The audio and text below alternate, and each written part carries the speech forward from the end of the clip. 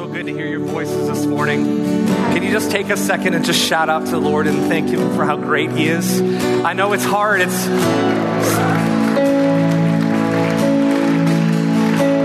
Sometimes we're just so reserved, and sitting in that seat, I get it. Like sometimes it's just intimidating to make what's on the inside come outside. Because like, what are they going to think about me? It feels like I'm the only voice in the room.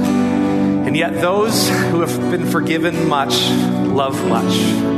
We're going to talk about that today. And as I hear your voices singing, "Great Are You, Lord," Todd, I guess it was owed to me to have to come up and be broken and not be able to sing because of what the worship team just did for all of us. But thank you guys. And just one more time, just praise His name. Come on, say it. Great are you, Lord. Jesus. Great are you, Lord. The greatness of God is in our midst. We praise the Lord our God today. You can take your seats, and Summit Kids, you are dismissed. And I want you to give a hand for these guys. I want these kids to know that they are in a church that doesn't just tolerate them, but celebrates them. Summit Kids, have such a blast, and thank you to the teachers who are leaving. Thank you to Vicky and Craig and our awesome teachers that are sacrificing a service and back there and pouring into these kids' lives in ways that will stick with them forever. Those of parents in the room, amen. Teaching them truths that they will never forget, that will be deep on the inside of them. So grateful for the opportunity to preach God's word to you today. I'm grateful to be in front of such a warm family. What a joy it is to get up before you. I want to invite somebody special to me. I asked him to read our passage today that we're going to be in the book of Matthew 9, if you want to go there, verses 9 through 13. Glenn Karsten has been an elder of this church, and he's a founding member. He's been here since the very beginning of this church. He is incredibly funny. He's one of the kindest persons I've ever met. I got to know him, and he's from Chicago, which makes him awesome in my book. Chicago people, let's hear you. Where are you at? I know there's a few. And Glenn has been and his family have been such a kind part of our lives. And I just wanted to hear him read scripture today, and he was willing to do it. So Glenn, where are you at? There you are. Give him a hand. Thanks, Glenn. Thank you, Corey. Yeah, you bet. Way better introduction than I needed. But I did make it up the stairs, so I'm thankful for that. So in Matthew 9, we read some words of Christ, and He has just healed a paralytic. And in verse 9, it says, "And as Jesus passed on from there, He saw a man called Matthew sitting at the tax booth. And He said to him, 'Follow me.' And he rose and followed Him. And as Jesus reclined at table in the house, behold, many tax collectors and sinners came and were reclining with Jesus and His disciples. And when the Pharisees saw this, they said to His disciples, 'Why does your teacher eat with tax collectors and sinners?' Well, when Jesus heard it, He said, 'Those who are well have no need of a physician, but those who are sick. Go and learn what this means. I desire mercy and not sacrifice. For I came not to call the righteous, but sinners.'" Yeah. Thanks, Glenn. You ever wonder if there's a person that is so awful, so reprehensible, so vile, so evilly motivated, so capable of bringing great destruction and marking the lives of people forever, maybe even changing the world forever? Do you ever wonder if there's a person that's so evil that they cannot be saved? They are out of the reach of God's mercy. Now, quick theology on sin. How many of us are sinners in the room today? All have sinned and fallen short of the glory of God. Romans 2:23. All of us are sinners. So we're not talking about can God save sinners. We're talking about can God save someone so absolutely reprehensible who could create such destruction and never even be able to make it right? Is there someone so clear? The good news for sinners is that God is willing to save sinners. He says this in Titus 2. We were just in Titus for 13 weeks in our series called Calibrated. And part of the scripture that maybe you memorized with us said that the grace of God has appeared, bringing salvation for all people, all sinners, all of us who have sinned and fallen short of the glory of God. Also good news for sinners like me. God is willing to save sinners. He says that the Lord is patient towards us, not wishing that any should perish, but that all should reach repentance. That's 2 Peter 3. But we also know from living life, and we know from the scripture when it says, many are called, but few are chosen, we know that not everybody will be saved. And so it creates a little bit of a dilemma for us that says, well, who can't be saved? What's the type of person that can't be saved? Because if we're really sincere, part of us is like, well, I want to make sure I'm not in that category. I want to make sure that everything I'm believing isn't not enough. I want to make sure that I haven't been believing a lie or doing the wrong things or being with the wrong people. So the question this morning in this passage of Matthew 9 through 13, it's a really important question. Is there someone that can't be saved? So think about it. Here's your lesson, your assignment right now. Think about some of these vile, reprehensible, awful, murderous people. Think about them. When you ask people like, who's some of the most evil people in the world in history, what's a name that comes to mind? Exactly.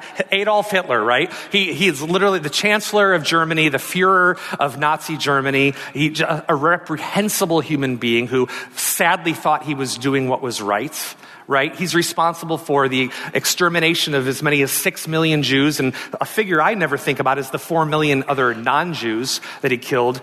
Is there salvation for someone who murders 10 million people? What a reprehensible human. Or maybe Joseph Stalin, right? He's usually like the next one you hear, and there's many like this in the evil dictator club. But, he's formed the Soviet Union, an evil dictator responsible for the starvation of millions, the public execution of hundreds of thousands, repressed his people. Evil, evil, evil, right? Bring it into modern day. When I was in high school, I got invited to go to this summer music camp. All right, any band camp kids here? Bandos? Okay, thanks. We got to go to band camp, and it was kind of half leadership, half marching band, which is a thing. It's a thing I don't really honestly miss very much, but it was a thing nonetheless. And one of the things that we would do in Milwaukee, Wisconsin that summer was march in the Hershey's parade down the center of Milwaukee, Wisconsin, which if you've ever been there, you're walking down the streets and you smell the wonderful smell of Hershey's chocolate because of the factory that's there. And it was a great time, but I would only find out just a short time after getting home that smell of chocolate was from a factory where a man named Jeffrey Dahmer was actually working at the time and would soon be caught and found and responsible for the dismembering of like at least 17 young men. Despicable, the Milwaukee cannibal. Well, why would they call him that, you wonder? And then there's someone like Ted Bundy, right, who confessed to the murders of over 30 people in 7 different states. Many people say he confessed to 30, but there could have been hundreds, right? Reprehensible, awful people. Think about just the ripple effect of one of his victims. I mean, all of us have discovered loss in some way. Think about the ripple effect of losing a person and how much that changes your life. Someone so immoral that could do this. Then this guy, I'd forgotten about him. Anybody remember the name Philip Garrido? Philip Garrido was the guy who abducted a 14-year-old girl named J.C. Dugard and kidnapped her for 18 years and impregnated her twice until he was caught in like 2009 or something. He's serving a 431-year sentence in the state of California. Absolutely despicable type of human being. Can you imagine if that was your daughter? And then most recent in the news, Jeffrey Epstein, right? I mean, I'm afraid to even mention his name here, lest I be suicided, you know. Jeffrey Epstein was already convicted of trafficking minors in New York and in Florida, then dies mysteriously in prison. We don't know the contents of his black book. His accomplice, Ghislaine Maxwell, gets sentenced, and still we don't know how many people in high society are complicit in that trafficking. We just learned this. The world is a really awful, broken place full of really, really broken people. Who else? Who else is like almost unforgivable? Think about the scammers who scam the elderly out of their life savings. Think about the activists who persuade our culture to celebrate wicked, wicked things, calling evil good and good evil. Think about those who abuse women and children. Think about drug dealers who get young people addicted, which will eventually kill them. Think about narcissistic religious leaders who demand to be the object of worship while taking the money of the faithful who follow them. Reprehensible people. Like your stomach should turn a little bit thinking about these people. And unfortunately, these categories go on and on and on because we live in a wicked, broken world full of sinners. Maybe one of these people are those that can't be saved. Maybe just so awful, so unredeemable, so evil that they're beyond the reach of salvation. This morning, this is part 3 in a series called Encounters with Jesus. And our leadership team really had a heart for you, for all of us, to have a series in January, at the beginning of a new year, before we launch into some heavy lifting in the book of 1 Corinthians, to say, let's just sit at the feet of Jesus again and remind ourselves of how wonderful he is, how loving he is, and what kind of supernatural things happen when people come into the presence of Jesus. And these passages, we had Mary and Martha last week, and the week before Jesus heals some blind men, and now we're talking about Jesus calling a tax collector. And I pray this morning that just as people experience supernatural things encountering Jesus in those times, today, because his presence and the Holy Spirit is here today, that we too would experience supernatural things inside our hearts as we focus on his word today. So are you in Matthew 9?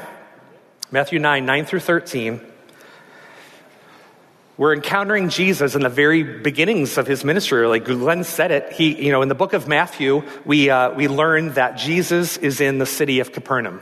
I didn't really register with me as I think about Jesus that this was a pretty important city to him. This was kind of home base for his ministry. It was kind of what they call his second home after Nazareth. The place would really be kind of the administrative hub of his 3-year ministry on this earth. And we encounter Jesus, and it says quite simply in the beginning of verse 9, and Jesus passed on from there. The city of Capernaum, it's a northern city. You look on Google Maps, look at the Sea of Galilee, it's right at the top there. It's kind of fun to look at it because it's such a simple layout. When you look at the city, you could just imagine Jesus walking on those shores.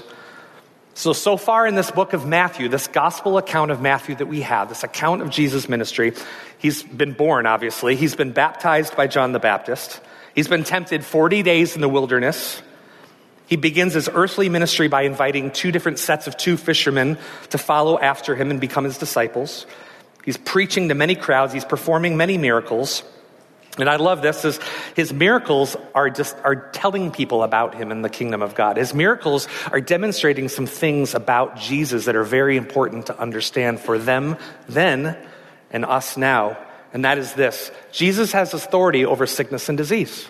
Isn't that good news today? Jesus has authority over sickness and disease. Jesus has authority over the calamities caused by nature. He calmed a storm. Jesus has authority over demonic oppression. And where the enemy seems to have such deep entanglements into the lives of people, Jesus still has authority over demons. And now, he's going to show us another miracle that demonstrates something else very important that he has authority over. Look at verse 9. And Jesus passed on from there, and he saw a man called Matthew sitting at a tax booth. Anybody know anything about tax collectors back then? Scum of the earth. I mean, lower than scum. The worst of the worst. Vile, vile people. At those times, he would have been known as a publican. And this is a Jew who has basically sold out his people. He's bought a franchise from the Roman government, a tax collecting franchise. The agreement is there's so much that we demand in taxes from the people that you'll collect from. Anything you want to charge absorbently above that, you can just keep as profit. So here is a guy trading, being a traitor to his own people, treasonous to his culture, who is abusing people, extorting their wealth from them. It even gets, if that doesn't make you angry enough, imagine that people are people, aren't they? What does he do? He starts to realize, I can take a bribe from a rich man, charge him less taxes, keep the bribe, and then go and overcharge somebody else to make sure I still am able to send enough to Rome. I mean, there's nothing new under the sun, is there? This is the kind of guy he is. So he's in a tax booth, which is probably like it's like probably right situated on an international highway. They say between Syria and Egypt. And it would be like maybe a lot like a toll booth that we would imagine if you've traveled to Chicago or any major city. There's tolls, there's taxes that are imposed upon you for traveling, or maybe whatever your citizenship is, or what stature you have in life, or what you're bringing, what goods you're bringing back and forth with you. We understand that because we're people who are taxed. But then there were some kind of tax collectors, and we don't know if Matthew is one of these, but some tax collectors would even go so far as to search and seize, and they might say, hey, well, you've got some personal letters on you. Let me read those letters. And he would stand there and read the letters and go, oh, you have a side business doing this. You know what? I'm taxing you on that too. And they could do those kind of things, and there was absolutely no protection for the Jews. He was completely lucrative career. He was completely covered by Rome. It was just an awful, awful situation that was oppressing people. Have you ever been in a situation where you're just completely scrutinized and just really unfairly treated? Right? Like you've been in a situation where you just know you're absolutely being treated poorly, right? There's a different kind of booth that Allie and I have been familiar with over almost the last 30 years of knowing each other. And that is the Port Huron-Sarnia border, which we've crossed over the past 29 years. Since we started dating in college. And when we first started as students, it wasn't really a big deal going back and forth because everyone had student visas. But then I decided to marry that Canadian girl. And then we went through, and some of you know exactly what I'm talking about, we went through this awful process called immigration, where you give lots and lots and lots of money, and then you wait and you wait and you wait and you wait, and you're scrutinized and you're scrutinized and you're scrutinized. And that went on for like forever and hundreds of dollars. And so we would come into the U.S. after visiting her family for Christmas, and one dramatic time, a guard literally held up her expired visa, which we said, I know it's expired, just shows who it is, the new one's in the mail, here's the proof that it's coming, and he pulled out a hunting knife and he cut it right down the center in front of us and threw it down on the table. Like, just moments like that where you're absolutely embarrassed, belittled, scrutinized, unfair, doesn't warrant the offense.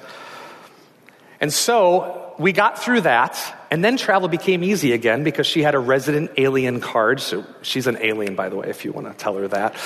And then this thing happens.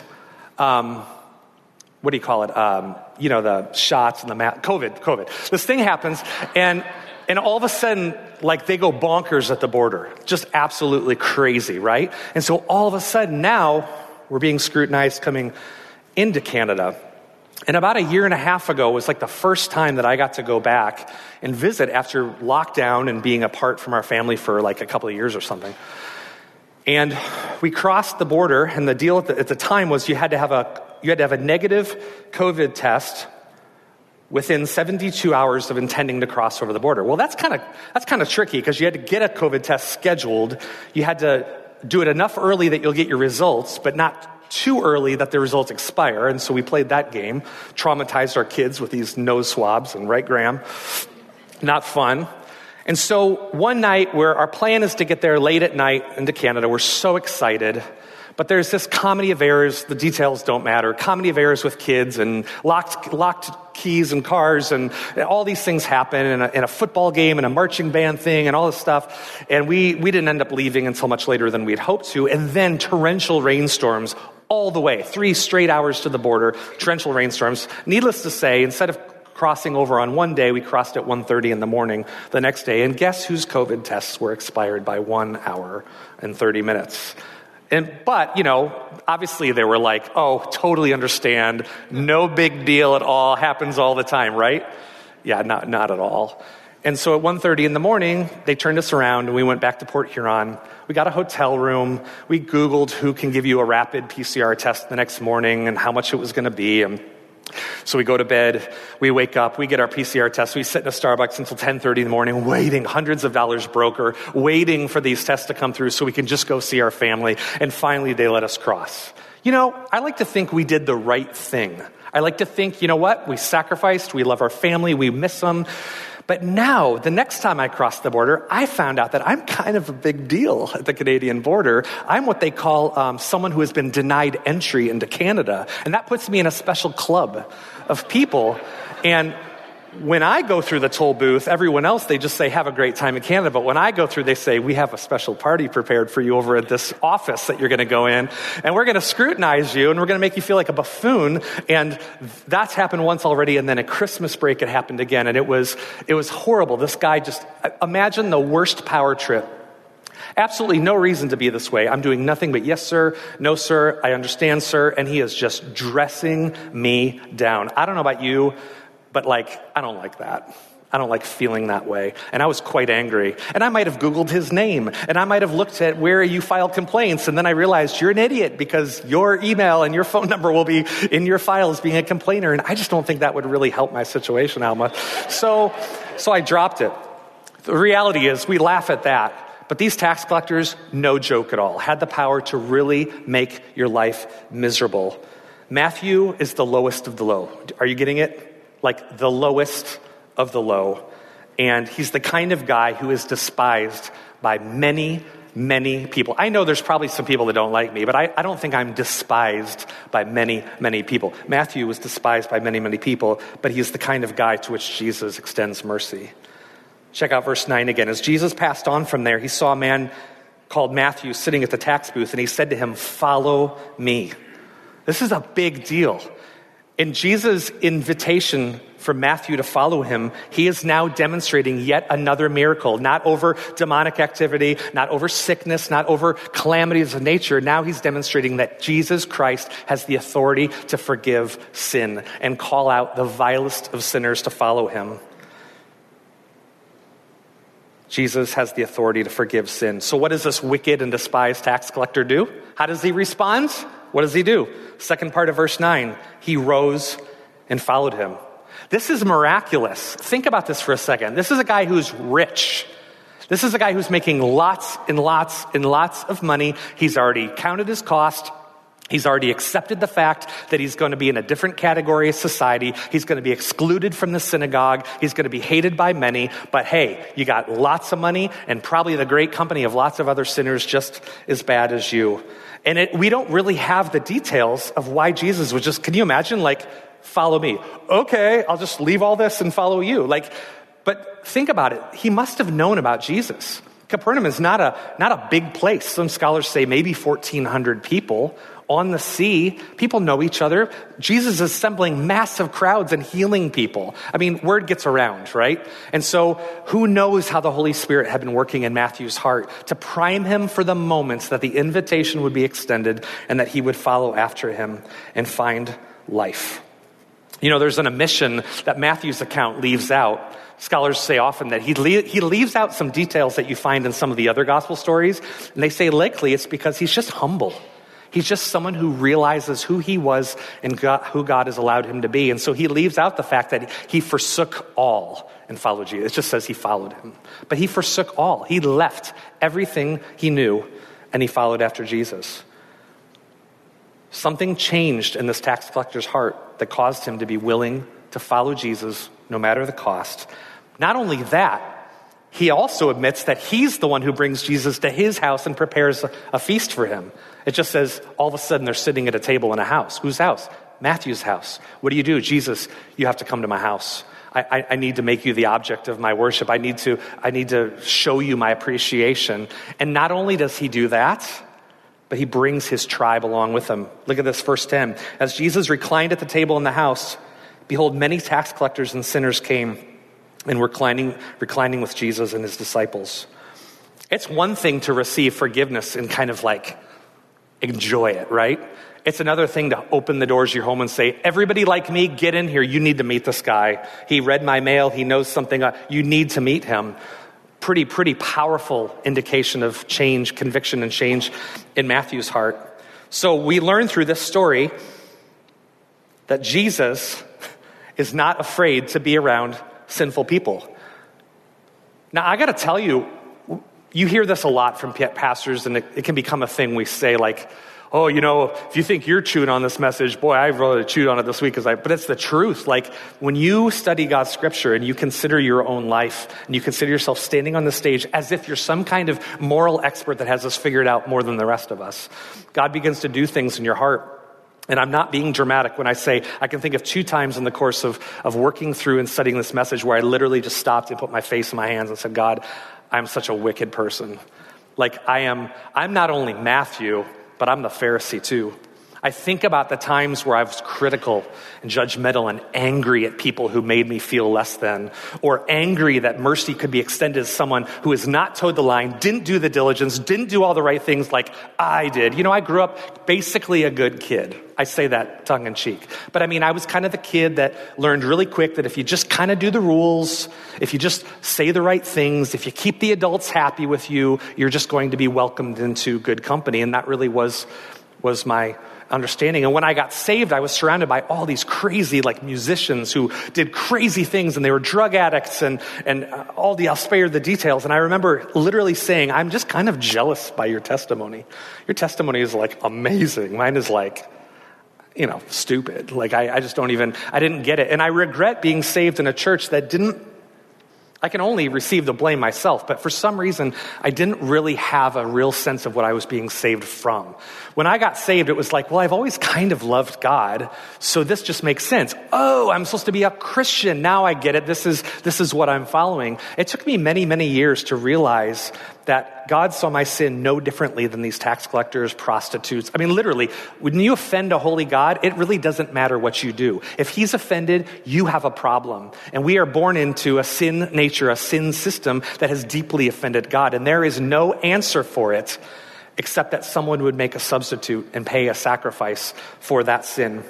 So think about the discomfort. And this is what I had to wrestle with in my heart. The times where I've just felt grinding my teeth at someone who is different than me, someone who is believing something different than I believe, someone who seemed to get a free pass when I seemed like I was basically a good person, basically doing the right things, though I wasn't. Would it burn you a little bit if to know that maybe your pastor was in a jail tomorrow visiting and extending mercy to someone who just killed your kid? Or fill in the blank of other things that they could have done. It would be a little difficult, wouldn't it? There's times where God's mercy seems offensive to us when it's for those that have done far worse than we've done. We're happy to accept it for ourselves, right? But for when it's the others, it can be really different. So by this story, we learn this, that the scum of the earth, too, they're not out of Jesus' reach. They're not out of the reach for his mercy. So then the nagging question persists. Who still can't be saved? And with that question, Jesus introduces us to another group of people. Verse 11 says, when the Pharisees saw this, they said to his disciples, why does your teacher eat with tax collectors and sinners? I've been trying to imagine the voice of, hey, check out your teacher. I'm trying to think how he might have said it. Why does he eat with tax collectors and sinners? Now remember, tax collectors and sinners, they weren't just offensive. To Jewish law, they were literally unclean. They literally have the ability to tamper your salvation if you touch them. You must walk away from them. You must not have anything to do. And imagine this supposedly righteous man named Jesus sitting among them, not afraid of them. How offensive to the Pharisees. Who are the Pharisees? The Pharisees are these religious leaders. They're these experts of Jewish law. They have incredible sway in society. And Jesus says of them in Matthew 23, that they attend to the minutia of the Jewish law, but they neglect the weightier provisions of the law, such as justice and mercy and faithfulness. Imagine a religious leader so dotting the I's and crossing the T's, and yet completely missing the heart of God for people who desperately need a Savior. Their question was not sincere. Who is your teacher? Really, they needed clarity what was going on. It was a scathing rebuke. It was a condemnation to the one who would associate with sinners and to the ones who would follow such a man. Verse 12 says, but when Jesus heard this, he said, those who are well have no need of a physician, but those who are sick. Those who are well have no need of a physician, but those who are sick. Now, really, is there anybody well? He's kind of using interesting language, right? Do you actually think that there's anybody well that doesn't need the great physician? Jeremiah 17:9 says, the heart is deceitful above all things. Wait. The heart? You mean more than the murders, more than the crimes committed? The heart is deceitful above all things and desperately wicked, sick, it says, who can even understand the heart? A true religious leader, someone who has spent their life studying the law, someone who sees themselves with a responsibility of leading people in the worship of God. How in the world could this person not be overjoyed to see Jesus reaching out to those who are most sin sick? How could someone be offended that the great physician would dwell among the sick? They couldn't rejoice. They just absolutely could not rejoice in Jesus' extension of mercy. And there's a reason for it. And that reason is illustrated in this story in Luke 7. You can turn there if you want. I'm going to paraphrase it. Luke 7, starting in 36. And this is the famous story of a sinful woman who's forgiven. Now, this is kind of an interesting story because the roles are reversed. Jesus is dining in the home of a Pharisee in this story. And he's sitting there dining. And while he's dining there, it says, he went into the Pharisee's house. He reclined at the table. Behold, a woman of the city who was a sinner. When she learned that Jesus was... Now, if they take a moment to say, a sinner, this is big sin. This is culturally taboo sin. This is violating and blaspheming God's law type of sin, not like all have sinned and fallen short of the glory of God. This is someone who has a status in society of sinner. This is that kind of person. And she walks in. And when she learned that Jesus was reclining at the table in the Pharisee's house, she brought an alabaster flask of ointment. Standing behind him at his feet, weeping, she began to wet his feet with her tears. Anybody feel a little uncomfortable if that just happened all of a sudden in here? That would be kind of weird, wouldn't it? Standing behind his feet, weeping, she began to wet his feet with her tears and wiped them with the hair of her head, and she kissed his feet and anointed them with the ointment. Now, when the Pharisee who had invited him saw this, he said to himself, if this man were a prophet, similar response, right? He would have known what sort of woman this is touching him, for she is a sinner. And Jesus answering said to him, Simon, I have something to say to you. He goes on to tell a parable of a moneylender who had two different people who owed debts, a large debt and a small debt. And he asks Simon, who do you think is going to love the moneylender more when he forgives the debt? And Simon says, well, the person with the largest debt is obviously going to be most grateful. And he says, you've answered well. And he says, you've judged rightly. And then he says to Simon, and just cuts to the heart, he says, do you see this woman? I entered your house. You gave me no water for my feet, but she has wet my feet with her tears. She's wiped them with her hair. You gave me no kiss, but from the time I came in, she has not ceased to kiss my feet. You did not anoint my head with oil, but she has anointed my feet with ointment. Therefore, I tell you, her sins, which are many, they're forgiven, for she has loved much. But he who is forgiven little loves little. And he said to her, your sins are forgiven. And then those who were at the table with him began to say among themselves, who is this who even forgives sins? And he said to the woman, your faith has saved you. Go in peace. He who is forgiven little loves little. This is why the Pharisees could not rejoice in Jesus' extension of mercy to a wicked tax collector in a room full of the least of these. They're not aware of their need. They've been forgiven little, so they forgive little. They've loved little. They've been loved little, so they love little. And the question for all of us, the question for me today is, take inventory right now in this moment. Have you been forgiven of much or of little? Have you been loved much by the Lord, or have you been loved very little? And the bigger question is the outpouring of mercy in my life congruent with that experience? Does it match? Does the outpouring of mercy in Corey Kent's life tell an obvious story of lavish mercy that was given to him? These are some of the things that I had to grieve over this week in my study. Look at verse 12 again. When Jesus heard it, he said, those who are well have no need of a physician, but those who are sick. Of course, Jesus, the great physician, should be dining and walking and dwelling among the sick. Can you imagine if your doctor called you and said you're sitting in a hospital bed, sicker than you've ever been, and the doctor calls on the hospital phone and says, yep, it's cancer. And you're like, all right, what do we do? I'm not going near that. Can you imagine a doctor that wouldn't treat you for fear of being around sickness? Can you imagine that he wouldn't even enter your room. Could you imagine that he might even mock you for being sick and say, you know what, I'm sorry, you are now in the sick club and entitled to much less amenities in this world that we live in.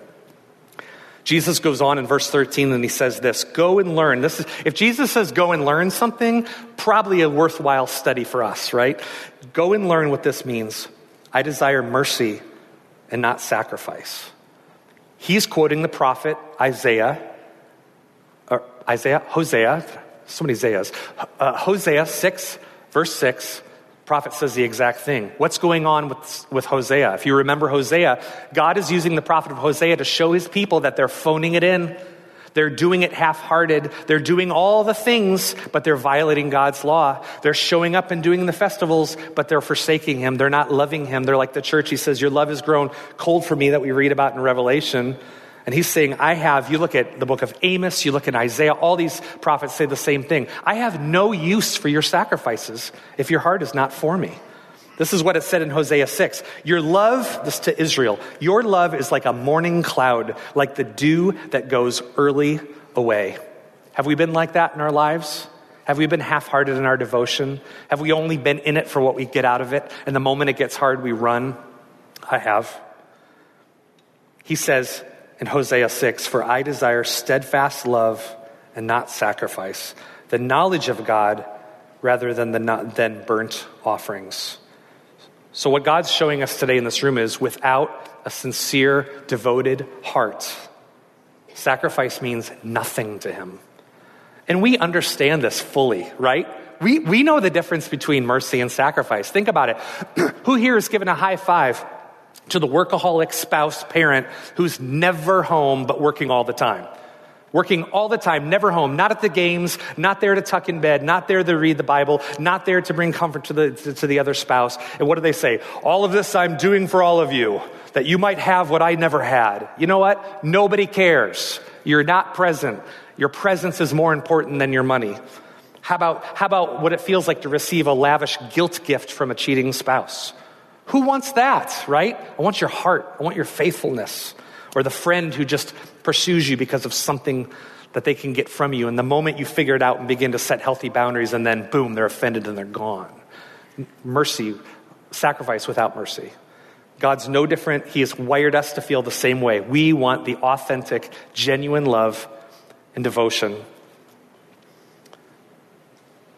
Jesus said this, blessed are the poor in spirit, for theirs is the kingdom of heaven. He said that in Matthew 5 in the Beatitudes, just 4 chapters earlier in this book. Blessed are the poor in spirit, for theirs is the kingdom of heaven. A merciful person has experienced a heart that knows it's spiritually bankrupt on its own. That's the condition of becoming a merciful person. You must realize that your own heart was morally bankrupt, spiritually bankrupt. You brought nothing to the table. One day this man named Jesus came by your tax booth and invited you to follow him and to learn with him and to dine with him. I love this quote that I read in my studies this week. This is famous pastor and author John Piper. He said, the key to becoming a merciful person is to become a broken person. You get the power to show mercy from the real feeling in your heart that you owe everything that you are and everything that you have to sheer divine mercy. The power to show mercy from the real feeling in your heart that you owe everything you are and everything that you have. Are you a people who have received rich mercy today in this room? Because Jesus desires mercy, not sacrifice. Jesus desires compassion and not just works. Jesus desires love and not just duty. He says again in the Sermon on the Mount, blessed are the merciful, for they shall receive mercy. And the good news for the broken, vile person like me today in this room is what Jesus says in the second half of verse 13. I came not to call the righteous, but the sinners to repentance. I came not to call the righteous, but the sinners to repentance. Jesus tells this parable. It's a pretty familiar parable about a Pharisee and a tax collector. It's in Luke 18. He also told this parable to some who trusted in themselves when they were righteous. Anybody like that here today? I've been like that. trusting in your own righteousness. I've been going to church my whole life. I've been doing the right things. I put my kids in Christian school. I do this, I do that, I do that. I don't hang out with these type of people. I do this, right? We've all wrestled with that. He told this parable to some who trusted in themselves that they were righteous, and he treated others with contempt. 2 men went up into the temple to pray, one a Pharisee and one a tax collector. And the Pharisee, standing by himself, prayed this way: God, I thank you that I'm not like other men, not like those extortioners, the unjust, the adulterers, or even like this tax collector. I fast twice a week. Why am I talking like a prince and Cinderella? Sorry, let me regroup. God, I thank you that I'm not like the other men, extortioners, unjust, adulterers, or even like this tax collector. I fast twice a week. I give tithes of all I get. But the tax collector, standing far off, would not even lift his eyes up to heaven. He beat his breast, saying, God, be merciful to me, a sinner. And I tell you that this man went down to his house justified rather than the other. For whoever exalts himself will be humbled, but the one who humbles himself will be exalted. Pharisees didn't think they needed Jesus' mercy, and they also didn't think that the sinners deserved his mercy. Jesus said, I've come not to call the righteous, but sinners. And so it would seem today that the person who believes that they're already righteous have no need for mercy. And the person that believes that they're already righteous will receive no mercy. This is the person that can't be saved. But for the person that believes they're not well, for the person who knows that they're unrighteous, for the person who knows that they're the neediest of the needy, Jesus has authority over the sin that makes them sick. Everyone who looks on the Son and believes in him should have eternal life, and I will raise him up on the last day. Jesus has authority over the sin that makes people sin sick, and he extends the invitation to the vilest of sinners to follow him. He's extending that invitation to me and you today. Follow me. He says, all that the Father gives me will come to me, and whoever comes to me, I will never cast out. If you have the desire to follow him, you're in. If you have no need for him, if you're righteous on your own, he says, you're out. And so perhaps a great thing to remember today is this: the greater the awareness of my sin, the greater the invitation that Jesus offers for my forgiveness. The greater the awareness of my sin, the greater the invitation that Jesus offers for my forgiveness. And today, Jesus is offering you and I a chance to repent from our sins. And he's showing us in his word that you might not think you're really that bad of a person. But the reality is that you've offended a holy God, and a separation has occurred between you and God, and there's no answer for it. There's no number of sacrifices that you can do to wipe away that sin. So I have to send my son. I have to send my son and die unjustly to take upon him the just punishment of the sins that have been on you and I since the day we were born. Doesn't seem fair. How can a baby sin? Doesn't make sense. But if you're born in Russia, you're a Russian. If you're born in America, you're an American. If you're born into sin, you're a sinner. And anyone who's raised young kids know we don't have a hard time learning how to sin. It comes pretty naturally to us. And yet Jesus extends the invitation to follow him and to change our hearts. You mean like Stalin and Hitler and Epstein and Dahmer and Bundy, Philip Garrido? You mean like there's hope for these guys? Yeah. Yeah, if they know that they need a savior, there's absolutely hope. And people have said all throughout my life, probably going to be pretty amazed when we get to heaven at some of the people that we're going to see there. And hopefully we're amazed that we're there because of the mercy of God has been so good to us. There's mercy for the sinner who knows that they need a savior. The Son of Man came to seek and save the lost. Luke 19. Those who don't believe they're sick can't be healed. Those who don't believe they're unrighteous, they can't be saved. But those who know that they are unrighteous, Hebrews 7 says this: he is able to save to the uttermost those who draw near to God through him, since he always, always, always, always lives to make intercession for them. Let's pray this morning.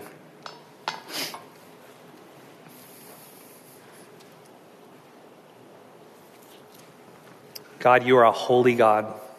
You're set apart. There's no one like you. You understand the way that we're made. You understand our finite minds really cannot grasp how great and glorious you are.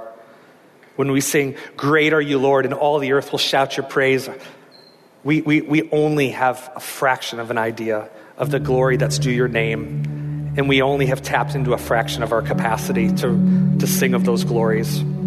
God, you're a great and merciful God. And this morning, I know that there's two types of people in this room because there's two types of people that have been living in my heart.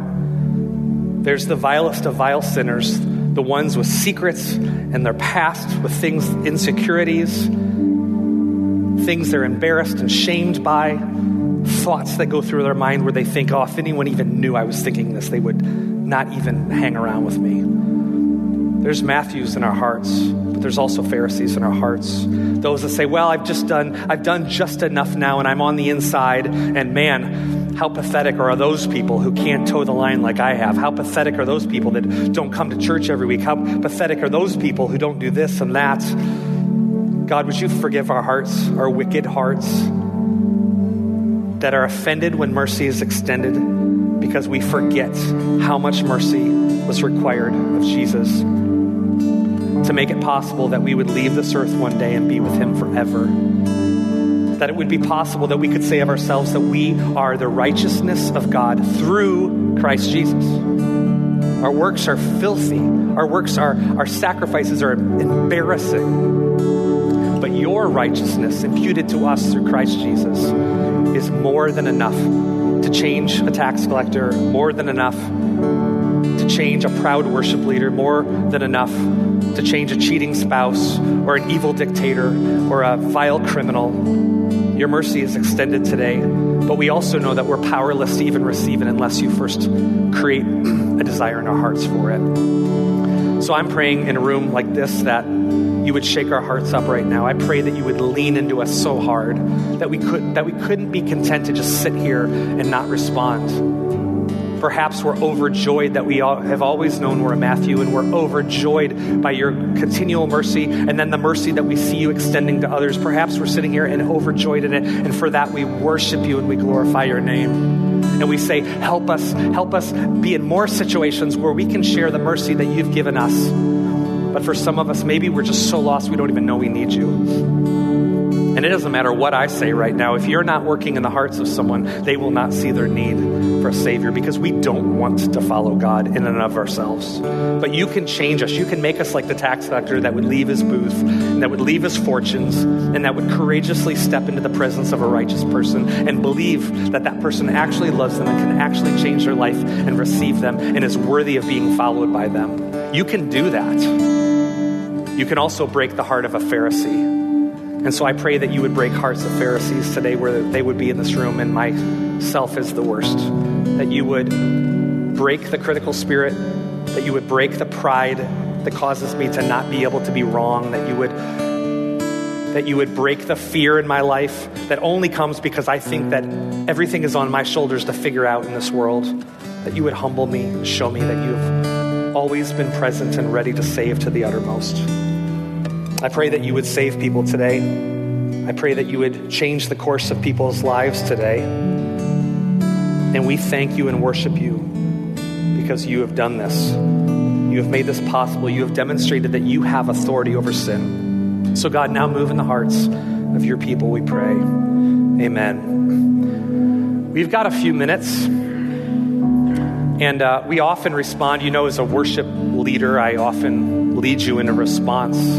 This is a holy moment. This is a moment where the Spirit of God, through the power of his word, the power of his Spirit, has been moving in the hearts of me, of you. And I want to extend an invitation. We don't do this every week. This isn't a gimmick. This is an opportunity that if you're sitting in your seats and feeling convicted right now, probably the worst thing that you can do is just get up and go to lunch. And just because that feeling will change, you'll forget about it. But there's something about doing something demonstratively to respond to the mercy that's being extended today. Our great band is going to lead you in one more response song, but I want to invite you to come down. If you're the Matthew who is ashamed of what your life has been, and you want the assurance of salvation as you repent of your sins, our elders are going to be down here to pray with you. If you are the Pharisee who says, I have known Jesus my whole life, and yet my love towards him has grown cold, my love to others, my mercy is vacant because I have forgotten how much mercy was required to save my wicked heart. The altars are open. We would love for people to make that step, to come and pray with our elders. The rest of us will worship together and we'll praise God for his rich mercy. Amen. Amen.